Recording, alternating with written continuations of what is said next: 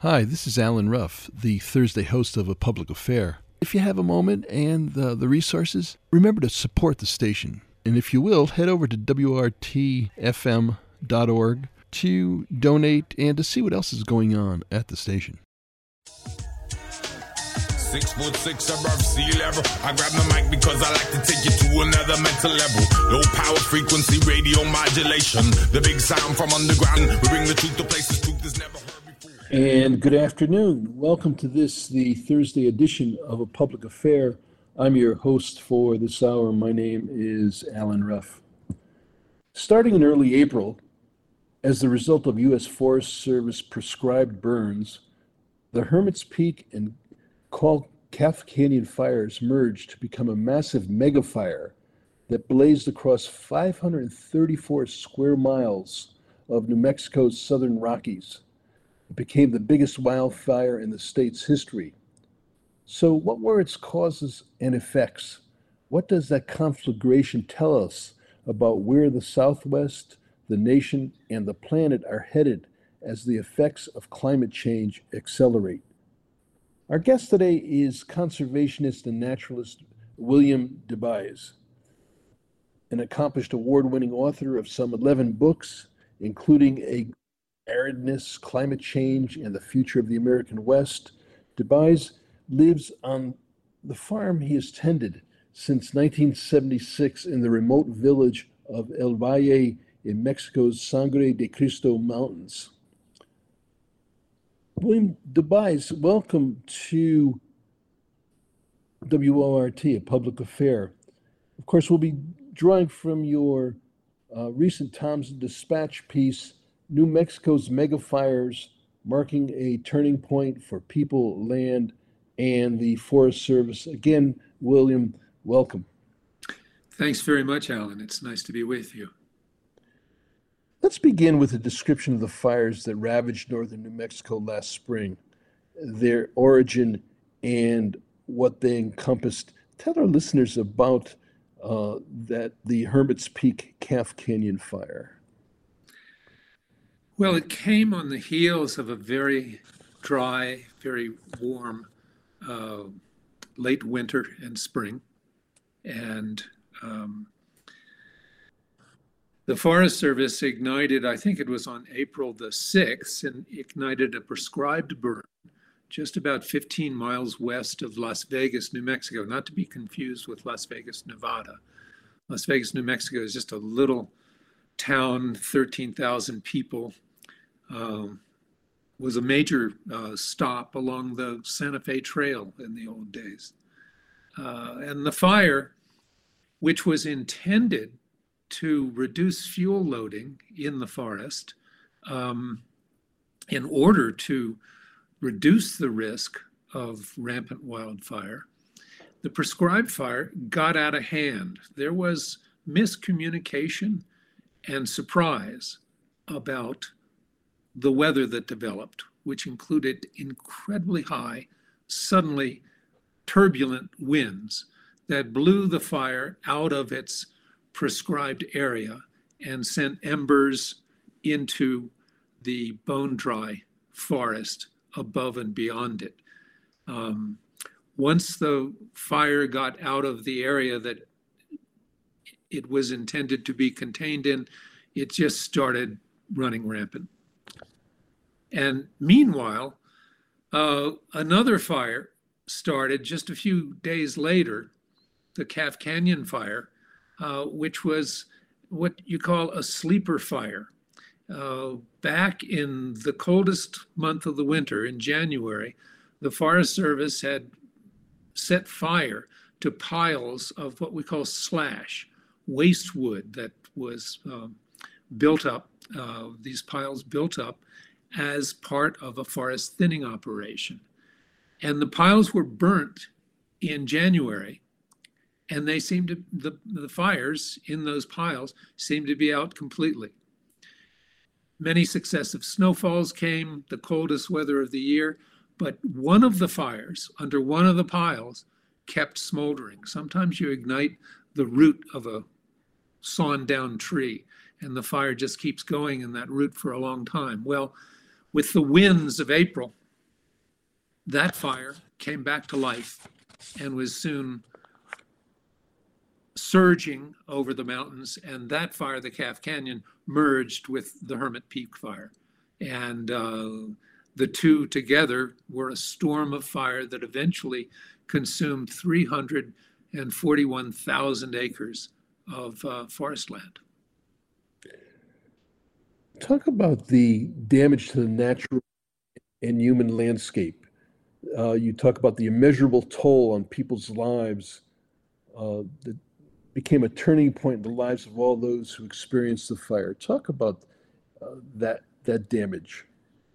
Well, there are the immediate costs of the fire, and somewhere around 425 homes were destroyed. Many more outbuildings, garages, sheds, barns, etc., were also destroyed. Water systems were destroyed. Roads were messed up. All kinds of damages to the domestic world in which people live. But in addition, the landscape that burned is sort of a landscape of the heart. It's lands where people have grazed their cattle for hundreds of years. It's lands where people hunt. They collect wood for winter heating. They ramble about. And these lands too are burnt. The fire even crossed the high mountain divide over 11,000, maybe even 12,000 feet to go into the heart of the Pecos Wilderness, which is one of the gems, or was one of the gems of New Mexico, and really of the whole national wilderness preservation system. And a large part of the heart of the Pecos was burned up. So this is a fire that has produced landscape altering effects on hundreds of thousands of acres that mean a lot to a lot of people, not just their homes, but their rambling areas.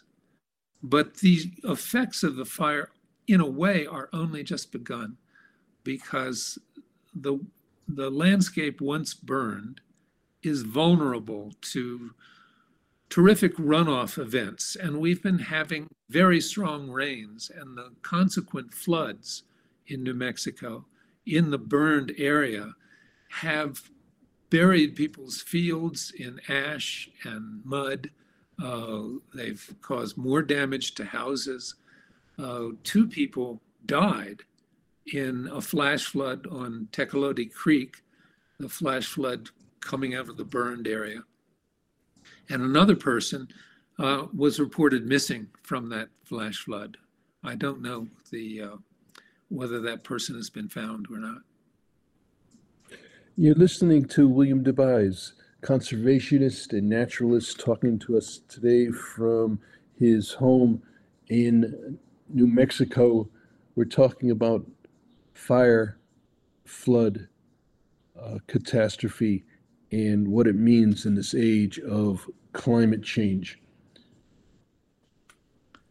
Talk about take a little further. You talk in your article about the ecological character of the region and how that may have been irreparably damaged. Well, first, it's worth noting that not all of the area burned with the same severity, so that there are some areas of forest that will survive within the burned area, where only some of the trees were killed. Unfortunately, there was a high proportion of severe burn in the area, and those areas basically have no trees alive on them now. Some of them burned so severely that there's nothing has come back in the understory either. In some areas, grasses and shrubs have begun with the summer rains to recolonize the area, and that's always a good sign. But the fundamental takeaway is that we're really in a new age, a new climatic age, And there's no guarantee, in fact, there's a probability that the normal succession back to forest in the ecosystem will not take place because conditions are drier and hotter than they used to be. So the expectation that, yes, we lost a lot, but eventually the land will come back and it will be as it was before, that expectation is probably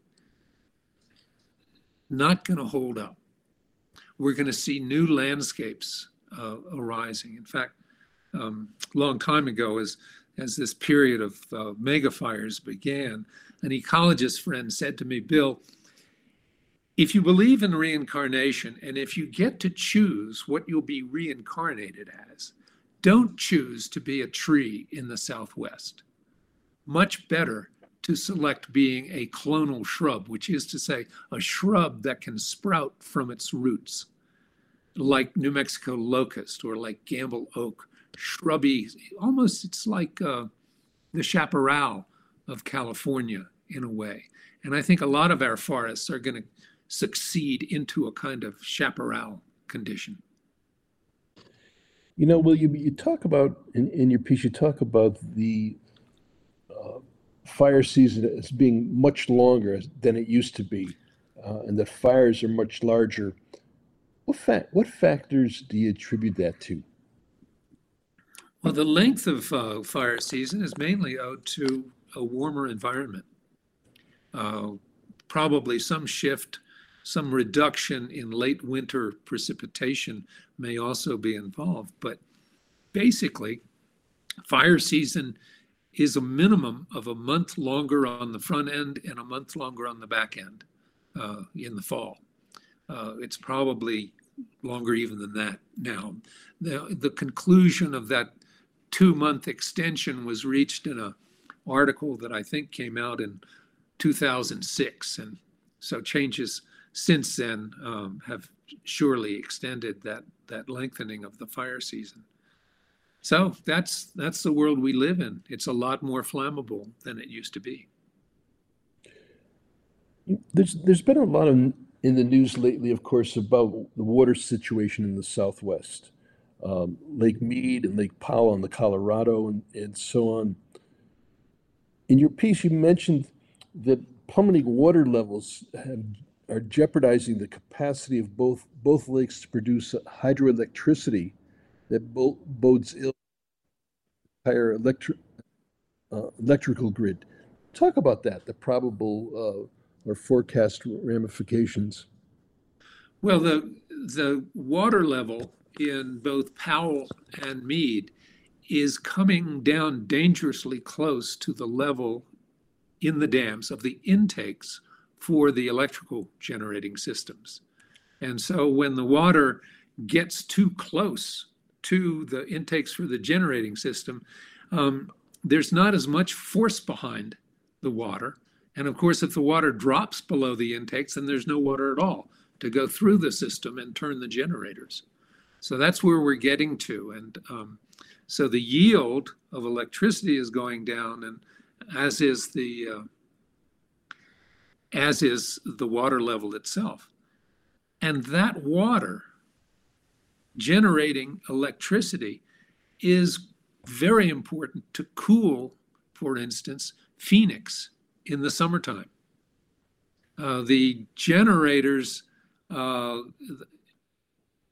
at Glen Canyon Dam, which holds back Lake Powell, turn on to a higher level to meet the peaking needs of a hot day in Phoenix.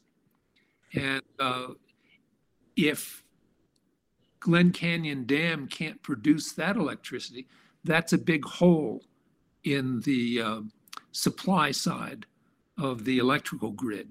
Similarly, Lake Mead, its generators help pump water from the Colorado up and over the mountains to get to Los Angeles and to San Diego, lifting that water and putting it into another watershed to flow to the big cities consumes an enormous amount of electricity, and that comes mainly from Hoover Dam. And of course, in preparing for this hour, I read that we're now talking about the mega drought, the second worst drought in 1,200 years in the region. It's just phenomenal. Yeah, and it's, in a way, it's phenomenal that we can even know this, but that's what the science of dendrochronology, the study of tree rings, has been able to teach us, to give us a long-term view of what the precipitation, what the hydrology of vast ecosystems has been for thousands of years.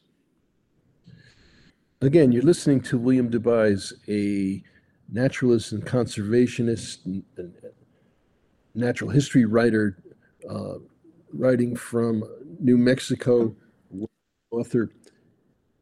We'll open up the phone lines at 12:30, about half past the hour, at 608-256-2001 if you want to join us with a question or brief comment for William DeBise. Again, 608-256-2001, extension 9. William, a good part of your piece talks about the U.S. Forest Service, its land treatment, what it was, what it has become as a contributor, not just in the matter of these prescribed burns, but there's a much larger story there that entangles policy and activity of the Forest Service with climate change as contributing factors. Give our listeners an idea of that, some sense of that. Well, it's a sort of turbulent history. The Forest Service came into being back in 1905 under the administration of Teddy Roosevelt. Already the nation had amassed quite a few forest reserves, primarily around the West. And this new agency was created by Roosevelt and his lieutenant Gifford Pinchot to take care of those lands. And it was a small, mostly struggling agency in its early years. That's no surprise. Until 1910, when the big blow-up occurred in Idaho and western Montana in the northern Rockies. And there was a Holocaust-level fire that blew up there. And the Forest Service fought it. Members of the Forest Service fought it in ways that reported as truly heroic. And this adventure, this drama, this the heroic action fighting back the big blowup seared the Forest Service into the national consciousness, and it became known as the firefighting agency. PR campaigns that capitalized on the anti-fire icon of Smokey Bear later in the 30s and 40s and 50s sort of crystallized and strengthened that branding. But there was a problem.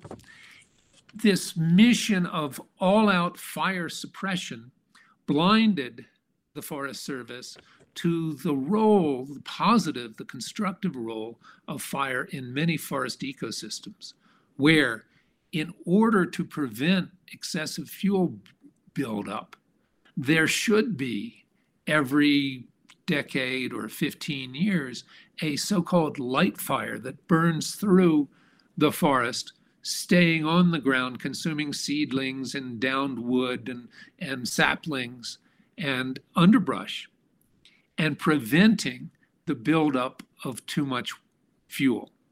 In the absence of understanding this, the Forest Service continued to suppress all fires in all ecosystems, and we had exactly that kind of buildup of fuel that I was just warning against, and that results in the fire climbing through the understory fuels into the canopies of the trees and pushed by wind and by the velocity of the convection of the fire itself, causes what's called a crown fire, and the entire stand dies. Those are the conditions we saw with the Hermit Peak Calf Canyon fire. And so the Forest Service is, in a way, partly responsible for the vehemence of the fire as a result of its suppression of all fire for the last 115 years. Again, 608-256-2001, extension 9, if you wish to join this conversation with a question or a brief comment. Again, give us a call at 608-256-2001, extension 9. At one point in your article, you talk about to say that macro conditions have rendered the Forest Service's procedures obsolete should not obscure the issue of human fallibility. You mentioned in passing this review of what occurred as a host that uncovered a host of minor bungles that unleashed the catastrophe. Go into that a little bit, some of those specifics. We know, we mentioned, of course, the prescriptive fires and so on. Well, the first thing to understand is that the prescribed fire was conducted according to the rules. There were no breaches of Forest Service procedure, no serious breaches. Everything should have worked, but it didn't. And why didn't it? Well, the Chief Forester, Randy Moore, has said, we're now experiencing conditions on the ground that are unprecedented in dryness and in wind velocity. And that means that our rule book, which was based on an earlier, more stable period, is out of date. So that's the first problem. But over and above that, there were breakdowns in communications. There were problems of teams being in the wrong location for a brief period of time that contributed to the fire's escape. All the usual kinds of things when you have a large team of people trying to coordinate on a complex project. Sometimes equipment doesn't work, a radio fails, something goes wrong. You always have backup plans. You always can scramble and try to find a workaround to make things go better. But under the circumstances, which were so extraordinarily dry with such a powerful driving wind, there wasn't time to make the fixes. And so what we're seeing is that the whole business of fire management, and especially of prescribed fire, now has razor thin margins for error. The Forest Service has to conduct its operations with a precision that may, frankly, be out of reach. Outmoded, outdated, inadequate for what is now occurring. You talk about the Forest Service as two agencies. There's the Forest Service committed to the day-to-day custodianship of the national forest system, and then there's the Fire Service. Your description of it brought to mind, a kind of militarization of the agency. Yeah, the Forest Service really is two agencies in one. There is the operation that manages the national forests on a day-to-day basis, and that tends to be a rule-bound and low morale, fundamentally uninspired agency that has so much red tape and in environmental regulation to work through that it's very hard for it to get very much done. And then you have the side of the Forest Service that fights the big fires. And a lot of people call that the Fire Service. And it has plenty of money. It has organizational coherence. It has high morale. It's like a crack military operation. And it has an air force. It has armor. the analog to what in an army would be the tanks, are pumper trucks and bulldozers and masticators that grind up trees and feller bunchers that can cut them and stack them at the same time. And then there is the infantry, these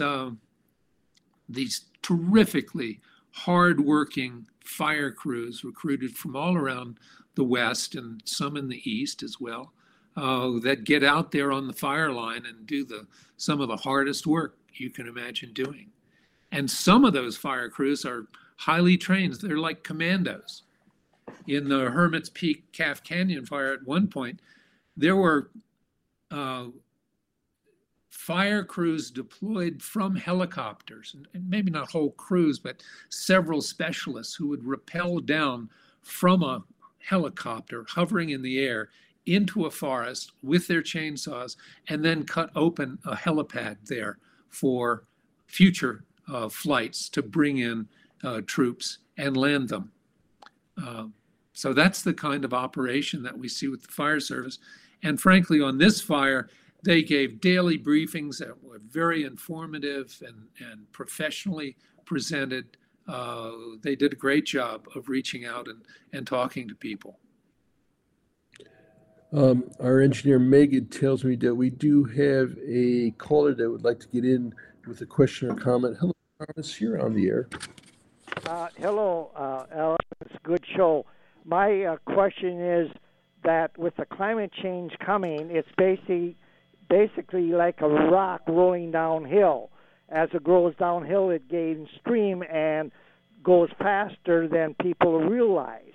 And so I would like to know what his comment is on that. And as for the wind in these fires, couldn't that be utilized to use turbines to gather the wind to generate electricity? And I'll hang up and listen to his answer, and thank you for the program. Thank you, Thomas. Well, yes, indeed. And wind generation for electricity is one of the fastest growing sectors of the energy industry. And we see a lot of wind farms being built in New Mexico. I'm happy to say that my rural electrical cooperative, as of this point right now, is 100% daytime renewable, relying on wind and solar. It's one of the first electric cooperatives in the country to be able to make this statement. It's called the Kit Carson Electric Cooperative. As to the increasing momentum of climate change, I think the caller is exactly right. And the challenges are going to be increasing markedly year by year by year. There's little debate about that at this point. And sometimes with these big fires, when it's really dry, when there's a lot of fuel, and when there's a wind behind it, the best thing you can do, and this was the case with the Hermit Peak Calf Canyon fire, the best you can do is just get out of the way. And that's what the Forest Service did with its firefighting for weeks at a time. It focused primarily just on protecting houses and other private property in the forest, in the fire's path. Almost 30,000 people were evacuated from the path of the fire, and protection crews went into their communities after the people left, or most of the people left, and did what they could to protect the homes and other buildings. On the subject of wind, I would add that in the science of climate change, which is really highly developed at this point, probably the least studied feature of climate change is the wind. What kind of phenomena from wind should we be expecting as the climate warms? And we're seeing more derechos, more haboobs. These are terms for sudden windstorms that are cropping up in places they hadn't cropped up before, windstorms of great violence.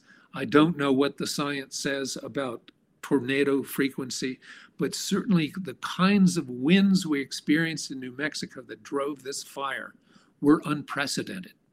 There were 9 straight days at one point, one critical point, when the winds were so high that planes had to stay on the ground. And that severely limited the Forest Service's ability to fight the fire. All we could do is kind of stand back and watch. Megan, our engineer, has sent me a note of a question from listener Michael, who asks, what is the difference between the Forest Service and the National Park Service? And what is the difference between these two entities as far as their roles are concerned? The Forest Service takes care of the National Forest System, and the National Forest System is comprised of lands that were specifically reserved from the U.S. public domain and designated as either Forest Service or later national forests. The BLM primarily manages lands that remained in the public domain and were never withdrawn for a specific conservation use. That definition really doesn't hold up all that well anymore, but those are the two largest public land management agencies, the National Forests and the Bureau of Land Management. A third is the National Park Service, which manages national parks, monuments, and other elements of the national park system. Each of those elements was withdrawn either from the public domain or even from a national forest by a specific act of Congress. So we have a complicated land management structure in the United States. And there's yet a fourth major agency, which is the United States Fish and Wildlife Service, which manages our National Wildlife Refuge System, which includes quite a few lands in the lower 48 and an enormous portion of Alaska. Again, this hour you're listening to William DeVise, who's a naturalist and conservationist. We're talking about, well, the fires in New Mexico this past spring, the implications of that in regard to climate change and, if you will, mismanagement of, well, a good chunk of the country. 608-256-2001, extension 9. I want to talk, one of the parts of your article that I was fascinated by was, in a sense, the longer backstory regarding the impact of the Hermit's Peak Calf Canyon fire. You talk about that, you allude to that longer history that in multi-ethnic New Mexico, history and culture color every calamity, that the vast majority of the people evacuated from the path of the fire were Hispanic or indigenous, and so on, with some of them having roots going way back to well before there was, before the Mexican-American War of 1846 and so on. Talk about that and what it meant, because, of course, in came the Forest Service and set a lot of these folks in collision course or collided with the lives, the traditions, the history of people in the region. Well, this part of the United States was acquired by conquest, not just against Native Americans, but a conquest against the nation of Mexico, of lands that had previously been part of the Spanish Empire. And so New Mexico has, I think, a majority of Hispanic Americans, the most populous demographic group in New Mexico is Hispanic, and an enormous portion of those people are descended from families who were here in this land before the United States acquired it through warfare. And so there's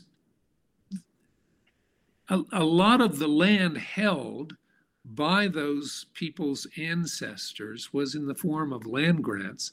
And a lot of those land grants wound up being incorporated by fair means and foul into the national forest system. So there's always been a resentment toward the Forest Service for land abuses, land grant acquisition abuses that date back more than a century. And on top of that, the Forest Service, which was viewed as a kind of colonizing arm of a very distant government centered in Washington, D.C., the Forest Service imposed restrictions on the use of the mountains for grazing, for hunting, well, not for hunting, but for timber cutting and even cutting of wood for home use. So all of these things created a tension between the inhabitants of the region and the Forest Service. And now this big fire, which was started by the Forest Service, both sources of the big fire were started by the Forest Service. And so that culpability only adds to the resentment that was already here. I found it very interesting, of course, that what you're talking about is another case, another illustration of that long historical process of dispossession and enclosure of the commons. That these lands were used as commons in much the same way that the process took place in Europe before.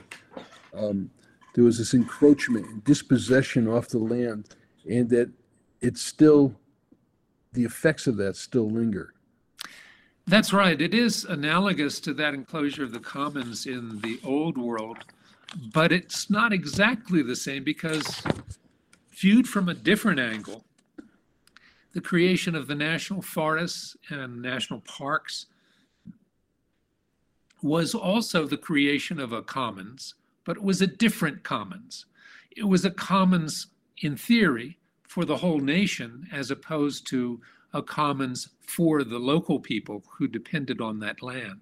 So it was it wasn't a privatization. It was a shift in terms of the circle being served.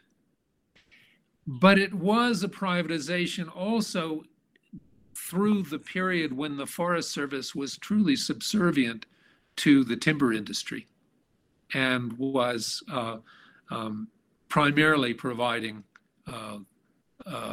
logs for private corporations. So it's a complicated historical terrain to talk about. You know, as we get toward the end of the hour, we have a couple people waiting online patiently. So let's go back to the phones. Hello, Steve, you're on the air. Yes, Mr. Dubai, if I've got your name correct. Getting back to the shrinking reservoirs of Lakes Powell and Meade, which support the creature comforts of Phoenix and L.A., which is surely due to altered precipitation in the Central Rockies, what is the climatological correlation between a warming planet and the snowpack in Colorado? Thank you. Good question, and it's complicated. Basically, I think what we're seeing in the Southern Rockies is some diminishment of overall precipitation.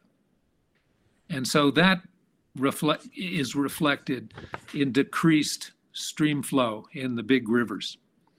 But there's something else going on, and that is that warmer temperatures, as the temperature goes up by small increments, evaporation goes up by large increments.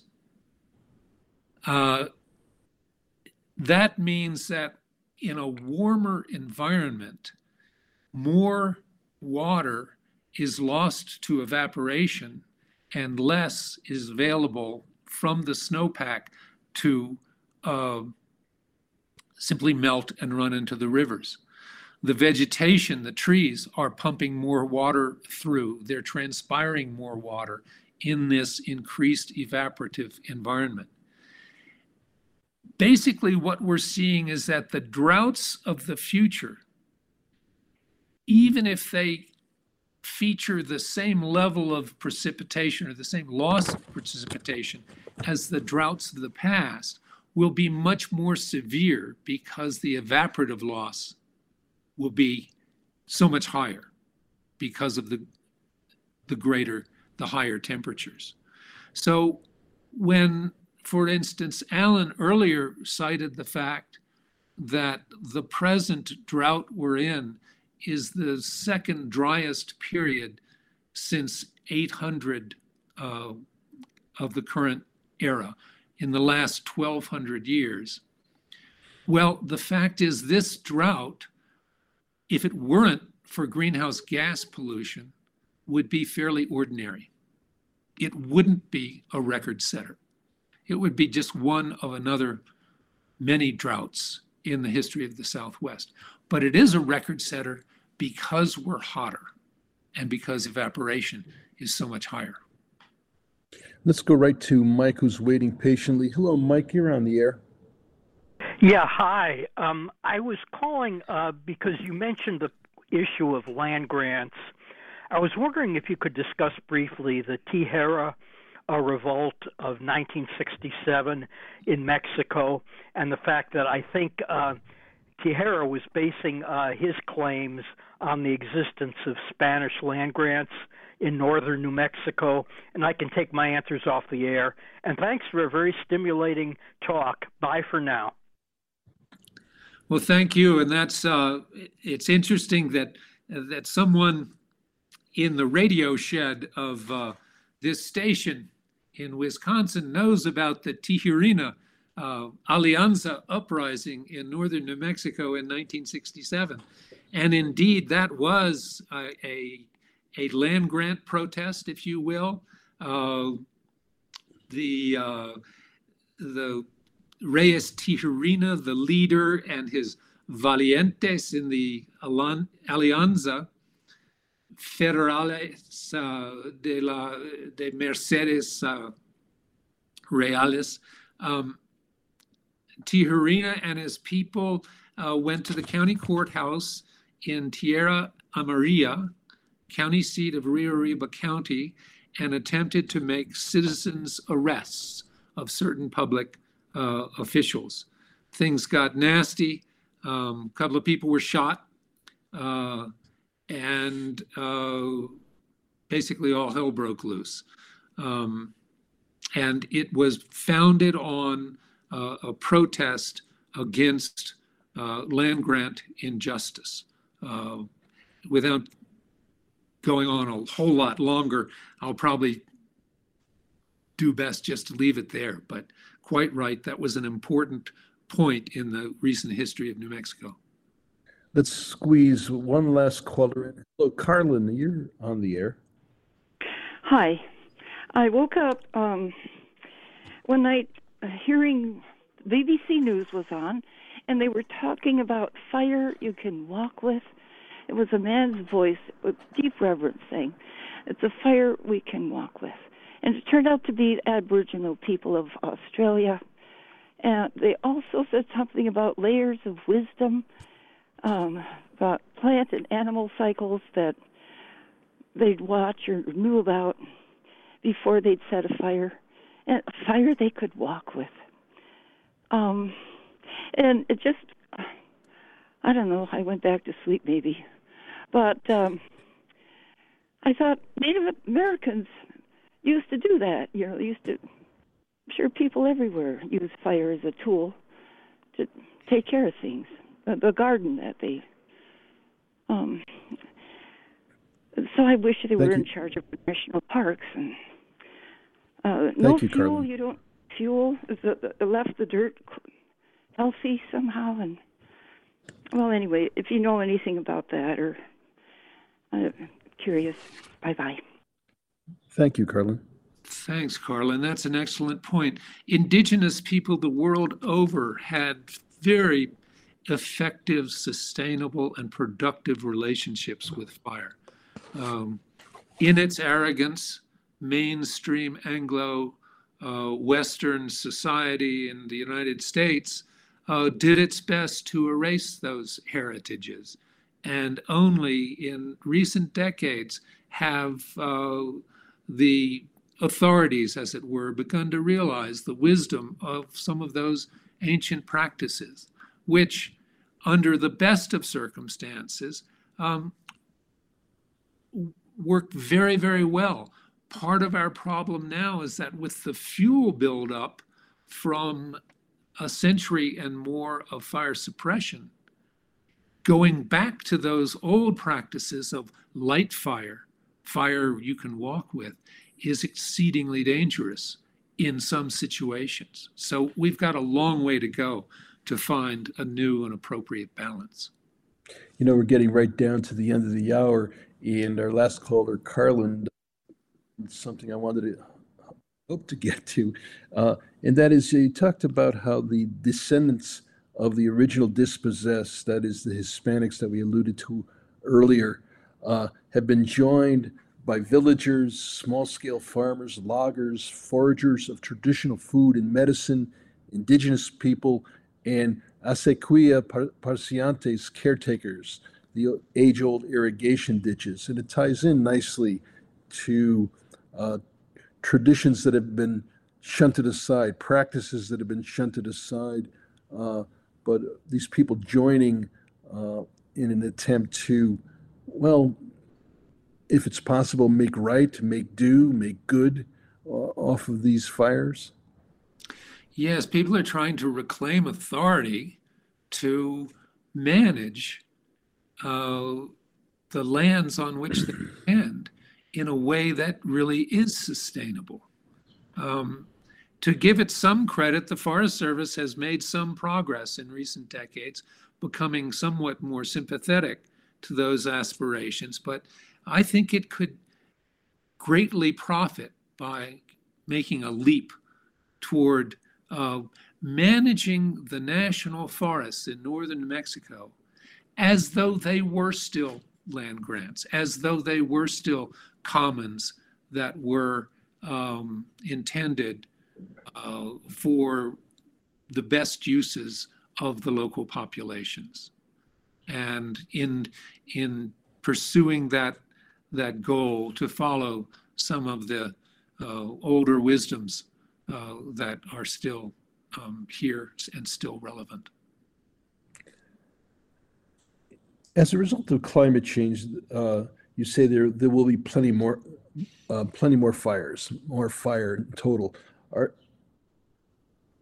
You're right, really, that we're in a dawning new age shaped by human-wrought conditions that has been called the Anthropocene. But you use this other word or descriptor that I hadn't come across before, the Pyrocene, the epic of fire, now global in scope. That this just isn't a problem of the Western United States, but obviously everywhere from Siberia to, well, you name it. You see any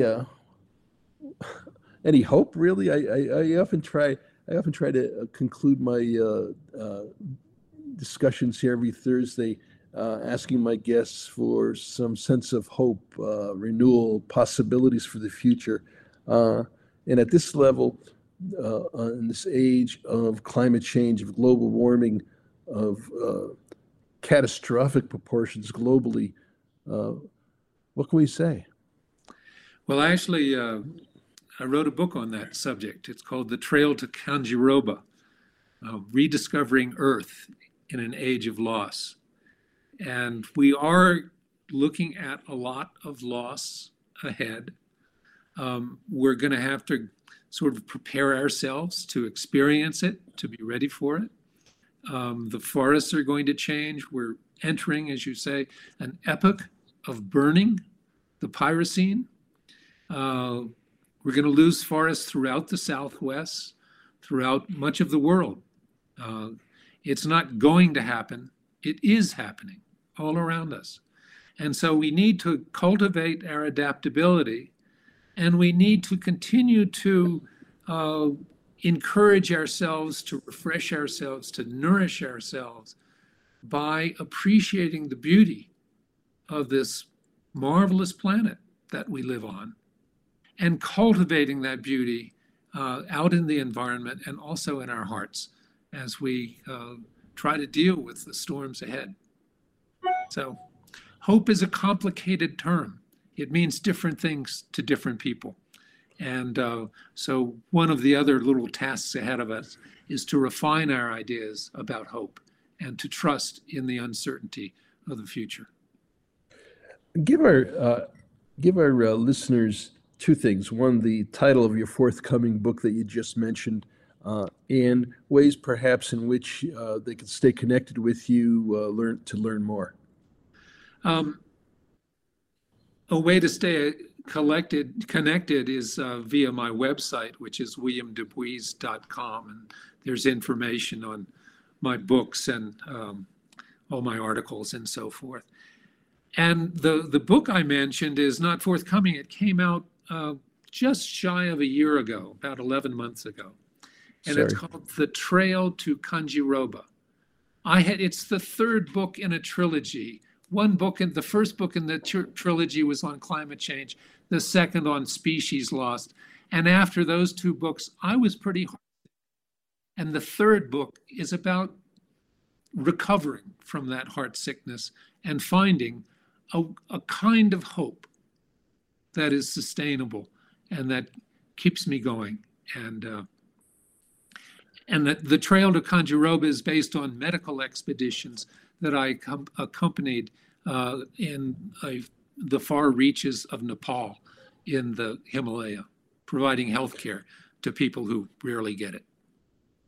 Well, I want to thank you ever so much for your time, your energy, and your productivity, because we need more voices. We need better, deeper understandings of what we're all facing. So I want to thank you very much on behalf of Megan, our engineer, Rochelle, our producer, our listeners, everybody out there. You've been listening to William sorry, I've been slaughtering your name the whole hour.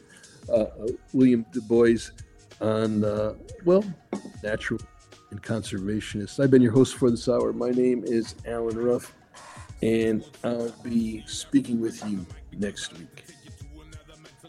Low power frequency radio modulation. The big sound from underground, another pirate station. We bring the truth to places truth is never heard before. We bring the sound communication of our